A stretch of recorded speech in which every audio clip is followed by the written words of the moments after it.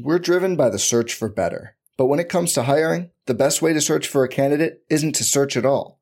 Don't search, match with Indeed. Indeed is your matching and hiring platform with over 350 million global monthly visitors, according to Indeed data, and a matching engine that helps you find quality candidates fast. Leveraging over 140 million qualifications and preferences every day, Indeed's matching engine is constantly learning from your preferences.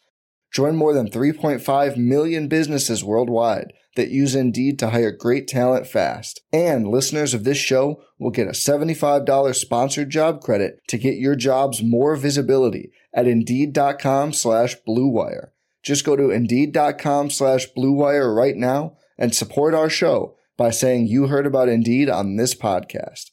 Indeed.com/Blue Wire. Terms and conditions apply. Need to hire? You need Indeed. Microsoft Teams is helping a bicycle company reinvent the way that they work. We make bicycles for everyday riders. Once the pandemic hit, we started doing virtual visits. All of a sudden, we could open up our showroom to customers around the world. Learn more at Microsoft.com/Teams. They're gonna kill the love of my life if I don't go back to what I was doing. This Friday. Our line of work is quite brutal and quite ruthless. How far would you go for love? You steal a truck, bring it to me. Then you make your money. Is it dangerous? Of course it's dangerous! Nicholas Hoult, Felicity Jones, with Ben Kingsley and Anthony Hopkins. All this trouble, all this pain, for love. Collide, in theaters Friday. Rated PG-13, may be inappropriate for children under 13.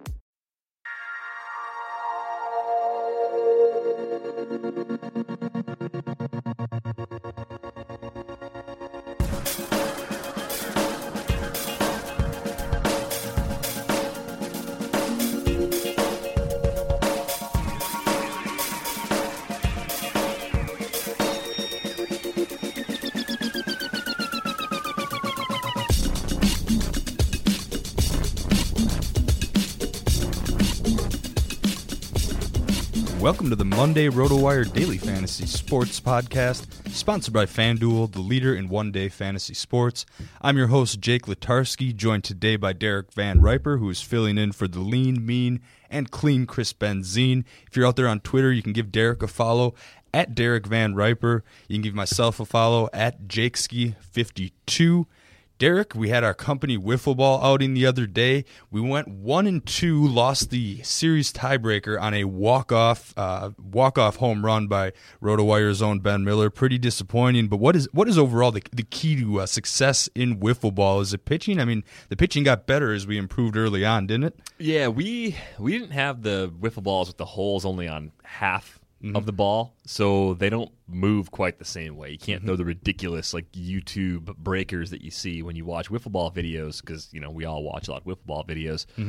So really, I think it is limiting the damage of anything in play. It's playing good defense. If you can actually position yourself in a way to make outs without allowing big innings, that's it to me, because the pitching is kind of neutral. Like everyone's kind of just grooving the ball in there, and as long as you are shifting appropriately against the lefty, or making sure you back up a little when someone who rips the balls up, just making those adjustments, I think makes all the difference in the world. Yeah, I mean, the way the wind was blowing out yesterday, it was pretty impossible for left-handers to put one over the right field fence. Wind was blowing heavily from right to left that evening, so a lot of dingers got over the left field wall. There's some quality bat flips to go off of. And the defense, just improving as it goes on, as we figure out a little bit more how to pitch. I mean, the first inning of the first game was like 6-5, but I don't think we scored that many combined runs for almost the rest of the evening. 2 separate walk-offs still on the night, of course, making wiffle ball very exciting.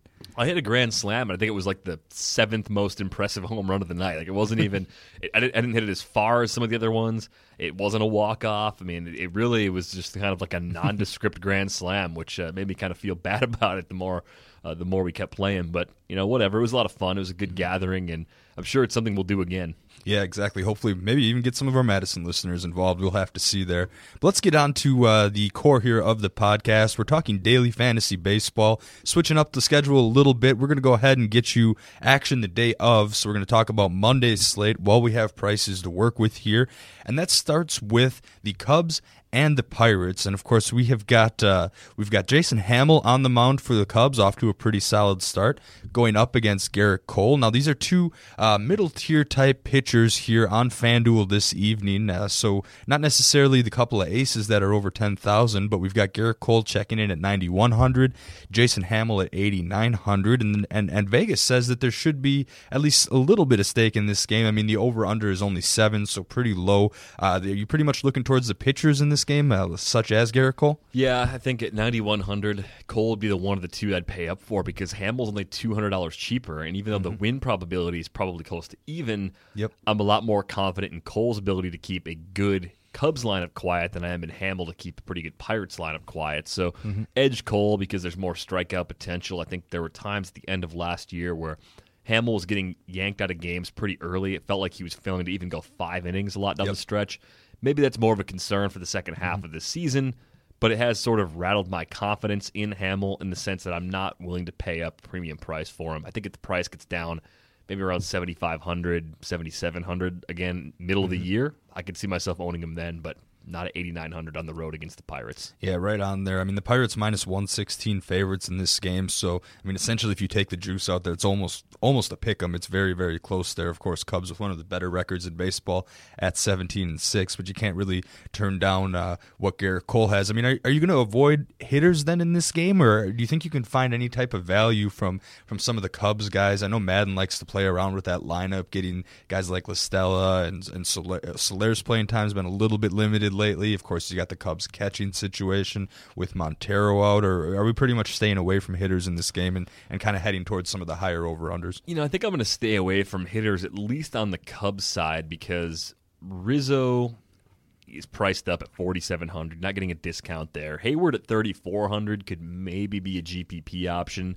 I think that's maybe the most sneaky play you could make. I mean, Zobrist switch hits, he's 3,300, but there's not a lot of left-handed pop in that lineup, and Pittsburgh's a difficult place to hit. So I think you factor that in along with Cole, and generally stay away from the Cubs today. Yeah, I mean, and then on the Pittsburgh side, you've got a guy like John Jaso who homered yesterday, bringing his price up to 3,200. I think he is a leadoff hitter, so you have that upside at first base. But I think once we get up to 3,200, there's other options in that area and other first base options that we'll discuss a little bit later that might make it a bit more viable. Now, we go from a low over-under pitching-centric matchup to a pretty high over-under mostly hitting-centric matchup here in Toronto. You got the Rangers and A.J. Griffin heading to Toronto to face R.A. Dickey and the Blue Jays. Toronto minus 145 favorites on the day, over-under of 9 on that game. Of course, I'm probably staying away from both of these pitchers and looking to pay up for hitters in this type of matchup. Oh, without question. I think the question is, do you care that Toronto doesn't have a lot of lefties? I don't. I think you can still pretty much throw righties in there. I mean, Michael Saunders at 3,400 is not a bad option because he's a cheap way to get some exposure, but Edwin Encarnacion's price is down. And even though it's righty-righty, A.J. Griffin's problem to me as a pitcher is being homer-prone, and getting into a place like Rogers Center is only going to exacerbate that problem.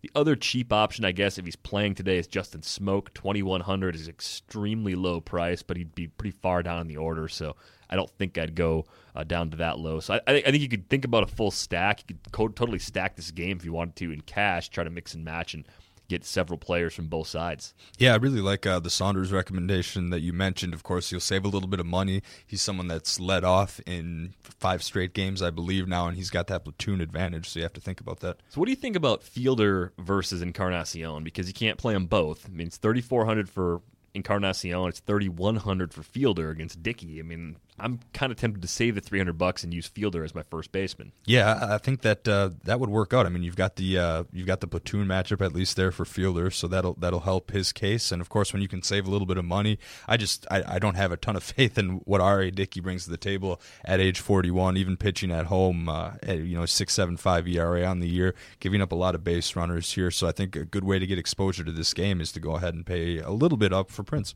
I like Mazzara, too, at 3,200. So it may end up being a stack that's a little heavier with Rangers because you can go lefties against Dickey. Although I think with a knuckleballer, it doesn't really matter as much if it's lefty versus righty or anything like that. I think it's just kind of taking the guys who are up in the order, who have that power, maybe who have the ability to handle a knuckler. Some guys can't hit them, but on the other hand, like the day you're going to hit a knuckleballer is the day he's off. Like if something's off and he's just grooving pitches in there, he's not getting that late movement, that's when that Rangers lineup can go off. Yeah, nothing too statistically to base off that, but maybe the platoon things don't quite matter as much, and it's just a matter of timing and can you square it up here.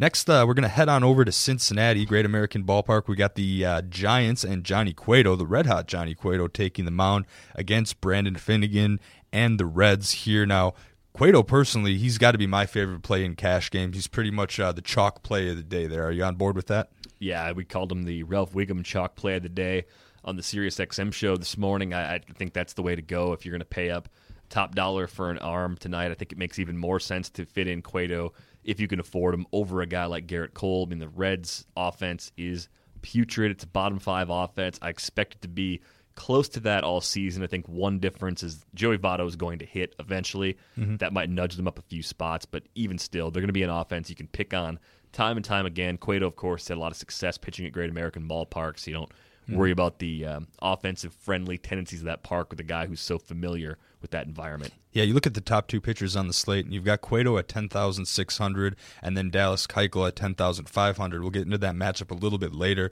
but you pretty much, if you're going to pay up for a pitcher trying to be safe in your cash games, you got to pick between the two of them, and I just like Cueto a lot more in his return home. He's a much safer play. If I'm paying over 10,000 for a pitcher, it has to be a pretty safe play for me, and Keuchel doesn't seem, after giving up 5 and 6 earned runs in his last couple of starts, doesn't seem like that's safe of a play. So definitely going Cueto. I think he's, like we said, the chalk play in all cash games. Now, hitters I know Finnegan can be good if you can get to him earlier. If he gets left in too long, he's been susceptible to home runs before.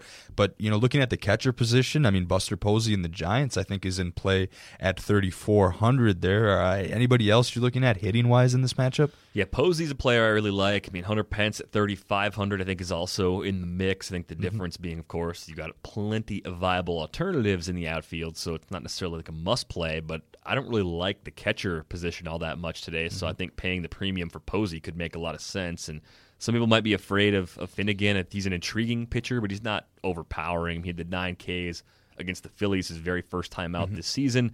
Hasn't struck out more than 5 batters in a start in the 4 starts since. Yeah, I mean, Posey really on a tier of his own when it comes to catchers today at 3,400, because you go down the list, you've got Cervelli at 3,300, Molina at 3,200, Sal Perez and Nick Hundley and Stephen Vogt and Luke Roy all at 3,000. So it's a very kind of middle tier that no one really jumps out at you a ton. So I think if there's a day to pay up for catching, yeah, you can definitely go with Posey in that matchup there. If you're listening to this podcast, you know how much DVR and I love daily fantasy baseball and love talking to you about it. We always want to deliver great content to our listeners, and the best way to do that is to learn more about you.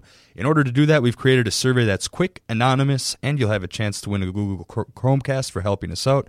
Visit www.mylistenerstudy.com and tell us about yourself. That's mylistenerstudy.com. We'll learn more about you, and you'll get a chance to win a Chromecast. That's a win-win situation. Again, it's just as easy as rating and reviewing the pod. Visit mylistenerstudy.com here. One other matchup that it's time to get to is the Braves and the Mets, something that you definitely want to take a look at here. We've got Mike Fultonevich on the hill against Bartolo Colon. Now, for some reason, the over-under on this game, you'd think it'd be a little bit higher than 7, but that's where we're at. Mets minus 200 favorites. Now, we discussed earlier how terrible the Braves offense has done. I mean, they're dead last in weighted on base percentage, 20 points behind the next team up here. So is Bart an option, Bartolo Colon I'm talking about, or are we really looking more towards hitters in this one? I think you could throw Bart out there in a GPP. I don't think he'd make the top 5 for me as far as GPP plays for today, just based on upside potential, because even with Atlanta's offense being atrocious, and I mean, they're like a standard deviation or 2 worse than every other team in weighted on base average. It's kind of remarkable. We'll see how long it holds up like that, but if that's something that turns into a trend, people are going to be loading up against the Braves with pitchers all season long.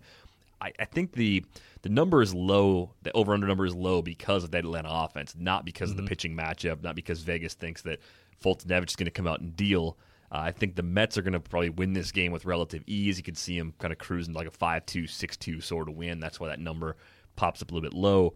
If you look at that Mets lineup right now, the prices are quietly creeping up because they've been just crushing the ball for the better part of the last 3 weeks now. I don't really see one particular value play there. I mean, I guess David Wright at 2,900 is the guy that you'd think about based purely on cost, but at the same time, the production hasn't been there, and I'm beginning to think something's just wrong physically, and he's not going to be the player that we thought he could be coming into the year. And that was with the caveat that he would miss time and that he'd need more days off, more maintenance. But I don't really know what to make of David Wright at this point. Yeah, I'd agree with you. He's hitting in a favorable spot in the lineup out of the 2 spots. So for under 3,000, he's always in play. But third base is one of those positions where you almost want to pay up for an Arenado or a Josh Donaldson just because you don't want to be missing out on that power that those guys bring to the table, especially when you predict them to be very highly owned. And, of course, it's very tough to pick out Mets plays right now because Michael Conforto, who's been red hot lately, his price is $4,300 now. He's almost as much as Cespedes there, and I think at that price, it gives you, it's almost tough to find value there.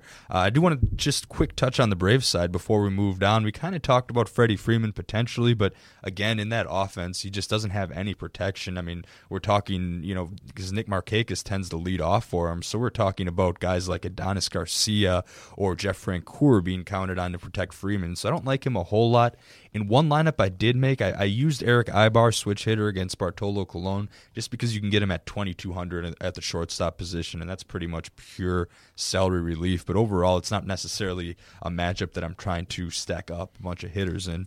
Yeah, I'm not crazy about enough of the Braves hitters. I mean, you could look at a team and say, well, they're slumping and they're going to get better, and I just don't see a lot of reasons to be optimistic. But if I had to plug in one Atlanta hitter, it's Freddie Freeman by a mile. I think the downside is that I like other players at first base today. I mean, I like Fielder better. I like Encarnacion better. And Fielder's $100 cheaper. Encarnacion's only $200 more expensive. So you got two guys right in the same price tier who are at a better park with just as good of matchups, who also maybe aren't dealing with nagging injuries, which Freeman seems to be bothered by that wrist problem that gave him some issues last year. Yeah, right on. Well, let's move on to a little bit more projected higher scoring game. We've got the Angels heading to Milwaukee to face the Brewers here. Jared Weaver on the mound for the Angels. Jimmy Nelson on the mound for the Brewers. Of course, Milwaukee's slight favorite, -107. That's pretty much a pick 'em once you take the house out of it. Over-under of 9 here. Now, we kind of talked on XM about the big chalk hitting play of this matchup. DVR, who you got? It's Trout. I mean, he's 4,700. If you compare him to the other top hitters on the board today, it's a couple $100 cheaper than Harper. It's $100 less than Arenado. And Trout's getting the park boost. It's going into Miller Park. It's a park that inflates right-handed power in a big way. You have to like this. Even though it's righty-righty for Trout, I think he's the elite bat. Looking at Harper, Arenado, Trout, Donaldson, Rizzo, the one I like the most today is Mike Trout. Yeah, right on. I think there's hitters from both teams that are going to be in play here. I mean, outside of Trout, the Angels' offense has struggled a little bit, but I know Jimmy Nelson's a pretty solid pitcher, but Jared Weaver, I don't have a ton of faith in him on the other side. He's checking in with an ERA under 4, but it's got an xFIP over 6, and it's just, with Weaver, of course, the story is going to be fastball velocity, and I mean, that's topping out around 82 this year, which is just, it's amazing how he can keep that going. Of course, both him and Bartolo Colon in play today, guys like that can keep it going. But on the Brewers side, I don't mind Jonathan Villar hitting out of the second spot. Typically, a switch hitter could get a platoon matchup there, and you could even ride the hot hand with guys like Carter and Braun. I mean, the Brewers went off for 14 yesterday. Maybe they can keep some of that hot hitting going. I imagine an Angels stack could be in order, though, too, because the Brewers have the league's highest team ERA at 5.65 right now, and before you say, well, maybe they're actually better than that, FIP says they're not. FIP's got them at 5.63. I mean, it's been the starters, it's been the relievers, it's been a lot of disappointments overall in that pitching staff, and I realized that was the weakness of this team as they started their big rebuilding effort really last summer, but I'm surprised to see that the Brewers are almost they're a quarter run worse in ERA than the Rockies with 1 month already played. Yeah, I mean, that's quite eye-opening of a sample size, and we're going to continue to see this with the Brewers all year as they rotate and try out some of their younger guys. They've got, better prospects on the way here, but and until then, let's continue picking on the Brewers, and we do this for opposing pitchers sometimes. Of course, it didn't work on Sunday, but definitely for opposing hitters here.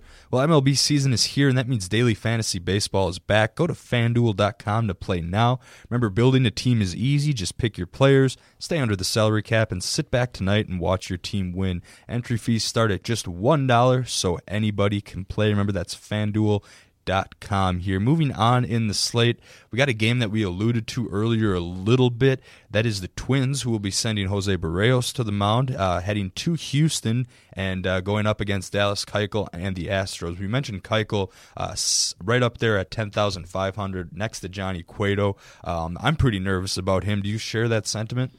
A little bit, because the Twins can send a bunch of righties in their lineup and it kind of stack against them that way, and that could cause some problems. But Keuchel's home road splits are such that I think you worry less about him at home, and this being a home start, this could be just fine. I mean, last season he had a 1.46 ERA at Minute Maid Park. He was 15-0. Everything seems like it's lining up for him to have a decent start. I think the difference is the Cueto start is even better. Like, the Reds offense for me is so much weaker than the Twins offense, and this being another hitter-friendly environment, even though Keuchel's pitched well in it, I think that's what leads me to Cueto over Keuchel today. So I think I'm a little higher on Keuchel than you are, and if Cueto weren't there, I probably would use Dallas Keuchel today. Yeah, something to think about. I mean, the Twins offense has certainly underachieved this year. They're striking out a ton. Of course, had to demote Byron Buxton there, and in Buxton's place comes up Danny Santana, who is a very popular waiver wire acquisition this week. He sits at only 2,400 on FanDuel. I still don't know if I can use him just because the price on him against Keuchel. I'm not high on Keuchel tonight, but I do like him long term. I think he'll sort the early season troubles out for sure. So I like them. On the other side, I mean, Barrios represents an interesting GPP option as a pitcher. I mean, he did have a very tough go around his last time out against Cleveland, but he gets a right-handed heavy matchup against the Astros and a team that strikes out at a clip of 26%. And I think Barrios, I mean, he's pretty cheap here. You can find him at 6,200. So that offers you a lot of lineup flexibility, possibly someone to consider in those GPPs. Yeah, I think he is in play for GPPs. If you're not using him today, I think the hitters you might want to think about are guys like Preston Tucker. He's $2,000 if he's in the lineup, which he should be, with Carlos Gomez banged up. Maybe he hits 6th or 7th, but this is a great spot, a good way to get that salary relief you talked about earlier, a guy that could certainly take advantage of a mistake and cash it in, and it's just going to open up a lot of flexibility for you elsewhere on your roster. I guess Luis Valbuena is kind of in a similar vein too, but I'm more inclined to use a punt play as one of my 3 outfielders as opposed to third base, where you mentioned before there's some guys at the top you really like, and even some guys in the middle who maybe have underperformed who also have good matchups today. Yeah, right on. Now, I've been putting some lineups together, just kind of some general ones before the actual official lineups come out, and Preston Tucker's just way too way too hard to pass up at $2,000. Very capable of going deep, especially against a young pitcher. And I'd say he's a pretty safe start tonight. Again, you want to wait and double check on those lineups. But Carlos Gomez dealing with a ribs injury. He's going to test out the injury on the field Monday. At least that was the plan, according to the Houston Chronicle on Sunday. So he's going to test it out on Monday. And if things don't go as planned, he's probably heading for the disabled list. So if that's even an option at this point, I'm guessing he's not going to be starting. And of course, in the last 2 games without Gomez, the Astros have gone with Tucker, Rasmus, and Springer. So Tucker, if he's in the lineup at 2,000, can't really go wrong there. Now moving on, we've got the Nationals and the Royals as the next game up. Gio Gonzalez on the hill for the Washington Nationals, Edinson Volquez for the Royals here. Now Gio is off to a pretty solid start, 25 strikeouts over 4 starts, a 1.42 ERA, a whip under 1, but his price is definitely caught up with that, and that's something that's tough to ignore. I mean, at 9,300, is there any scenario in which you can envision Gio being in play against the Royals? I don't hate it, only because I think with that being a very pitcher-friendly environment, I mean, Gio could still have a good start. Mm-hmm. What I don't like about it is that Gio's best category is strikeouts. I mean, that's the thing. He's going to get you no matter what. No matter what happens with the ERA and the whip, he usually gets you close to a strikeout per inning. And going back to the start of the 2014 season, no team has struck out less than the Royals. The Royals have a 16.3% K percentage as a team. during that span. The next closest team is Oakland, almost 2 percentage points higher. So a pretty significant difference over a long haul. The approach to those Royals hitters, I think, is problematic. So I am staying away from Gio in a DFS context today. Yeah, I definitely understand that. And I alluded to Gio's solid numbers early in the season, but you have to remember that he's faced the Phillies twice, a struggling Twins team, and just a dismal Braves team. So those numbers, just based on his opponents so far, are going to be heading back up. Royals clearly the toughest matchup out of those teams so far. Any hitters you're really looking at in this one? I mean, Hosmer's been pretty hot, so maybe he's in play for the Royals. You got to we kind of briefly alluded to Rendon earlier for the Nationals. He's struggled, but at a price under $3,000, he's someone that maybe you need to consider. Other than that, is there a whole lot that jumps out at you, or is this going to be kind of a chalk pitcher-friendly matchup? I kind of like Lorenzo Cain at 3,100. I think there's some value to be had there.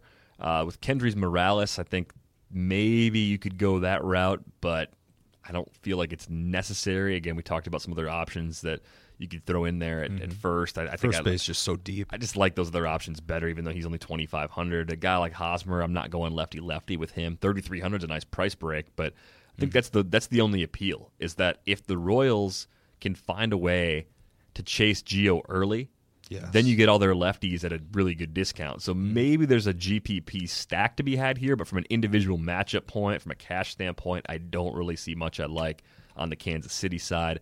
For the Nats, I mean, Harper's priced up right now, so 5,100. I'd rather just pay a little less and get Trout.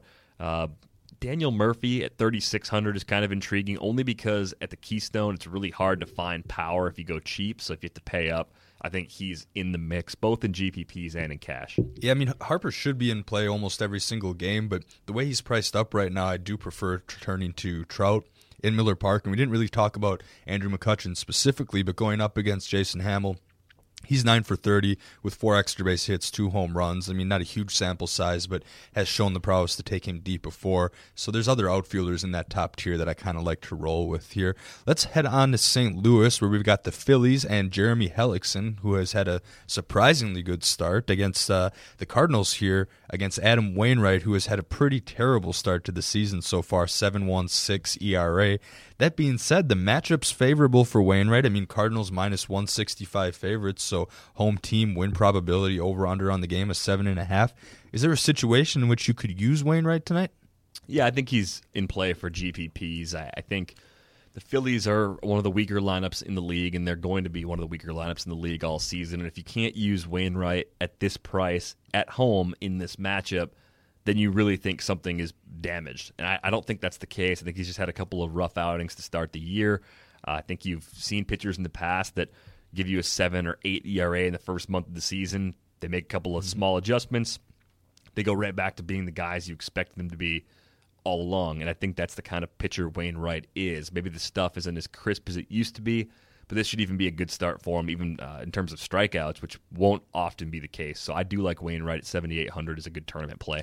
Yeah, I mean, Philly's 7th in the league in strikeout percentages, striking out at a 23.6% clip. And we kind of talked about liking to use weighted on base percentage as an average. Philly's the 2nd worst in the league. I mean, a tier above the Braves, who, like you said, a standard deviation down. But just the matchup looks pretty good for Wainwright in that matchup. And I mean, Hellickson, I feel like, is going to eventually head back down. Any Cardinals hitters that you're looking for? I mean, Brandon Moss is pretty hot lately, but I mean, you're going to have to it's going to come at a cost here because, again, Brandon Moss first base, and there's so many other options there. I think you might want to wait and see how that lineup plays out, because the Cardinals, with Hazelbaker in and out, with the outfield moving around here, is Moss going to play first? Is Adams going to play first? Holiday? It's something that maybe you want to wait and see for that starting lineup before making any concrete decisions. I like all the Cardinals hitters today. I'm not a Jeremy Hellickson guy. I think 3,900 on Carpenter's not bad. Grichuk at 2,800, not ideal on righty-righty, but that's fine if you want to do that. I actually like Piscotty a lot at 3,300. He's one of those guys. I think he's showing overall, you got to go back to last year. If you look at this year, I think he's mashed lefties so far, but I think he's not really a strong splits guy. I think he just hits everybody pretty equally. So I like Piscotty at that price. Colton Wong in GPPs, if he's in the lineup at 2,100, it's got to get going eventually. I mean, you got to keep an eye on the Adams-Moss situation, like you said. If whichever one of those guys is in, I think is worth playing. If it's Adams, 2,300 is a cheap price. I probably would pass on him because of the first base factor, but there is a lot to like in this St. Louis lineup. The prices are not at all reflective of a matchup against Jeremy Hellickson. Yeah, I mean, Wong, I'm glad you mentioned him. He's an excellent GPP option. Has lost a lot of playing time early on with guys like Diaz and even losing playing time to Jorko there. The middle infielder's pretty deep, and he's going to bat in the back half of the lineup, but I do like him as a GPP option, especially great for salary relief here on a Monday evening. Let's head to Oakland, where we've got the Mariners and Nate Carnes, who has had a pretty strong start to the season against the Athletics and Kendall Graveman. Now, those pitchers, I mean, Nate Carnes' price has climbed way up there for me after his respectable start. I mean, he's sitting there at 8,200, and I find it tough to return value here. I actually am looking more towards hitters in this game personally. One of the early lineups I put together does feature Lind, Cano, and Seager. Kind of inadvertently ended up with a Seattle stack looking for value type plays. Are you on board with that? Are you kind of looking more towards hitters in this one? Yeah, I like Seager quite a bit. If you're not going to pay up for one of the big boppers at third base, I think he can do some damage here. 3,300 is a nice price, and the stack makes some sense too because Lind is cheap. If he's near the heart of the order, you could go some combination of Lind, Cano, Seager, maybe Seth Smith in there, and you're going to be in good shape as far as possible long balls. So I think there's a lot of different ways you can attack it with the Mariners. On the Oakland side, the question is, how much do you really trust Nate Carnes? Because the prices aren't bad on the Oakland hitters either, probably because this game's at the Coliseum. I think your cheaper catcher play, if you're not going to play Posey, if you can't afford Posey, pivoting to Stephen Vogt makes some sense against Carnes. What do you think the range of outcomes is with Carnes in a start against a team like Oakland? Because the A's are, to me, they're not a good offense, but they're not an atrocious one. Even if the stats might kind of lead you to believe that they're bad, like I still kind of fear them in some ways when it comes to those mid-tier pitchers like Carnes. Yeah, mid-tier is right. I think he'll at least give up a couple runs. Maybe the most I could see him giving up is like 5 or 6, and then turning that over to the bullpen to maybe give up a few more. I guess that's in a best-case scenario if you're employing an Oakland stack. Regardless, in the Oakland stack, I think Jed Lowry could be in play to save some money at second base. He sits at only 2,700, and he's been batting second in the lineup for 4 straight games. So double-check those lineups on RotoWire just to make sure.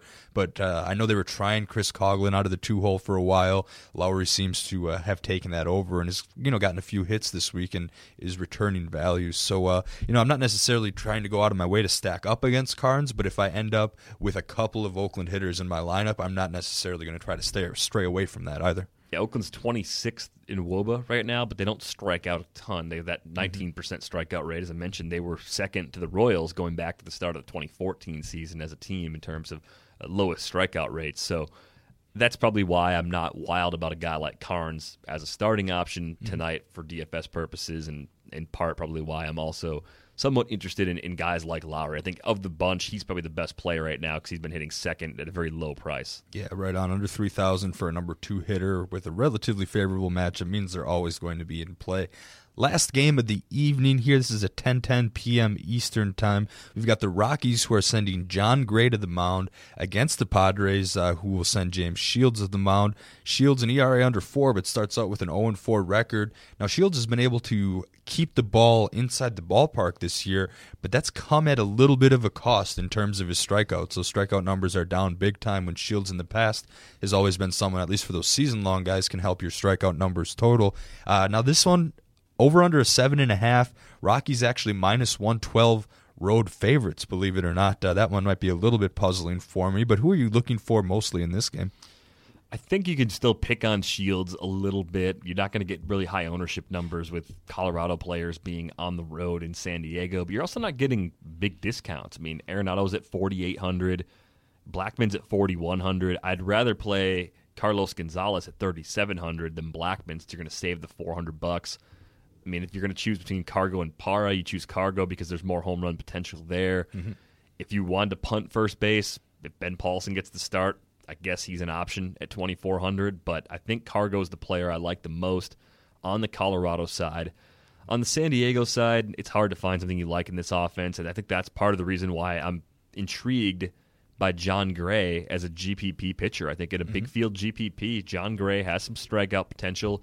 Hasn't hurt himself with free passes in those first 2 starts. I think I'm more inclined to use him as a pitcher than try to find a Padre or two to put into my lineup. Yeah, right on with John Gray. I think what makes him a great GPP option as well is just the ownership's going to be low. People are going to be looking at numbers, and an ERA over 11 scares people off right away.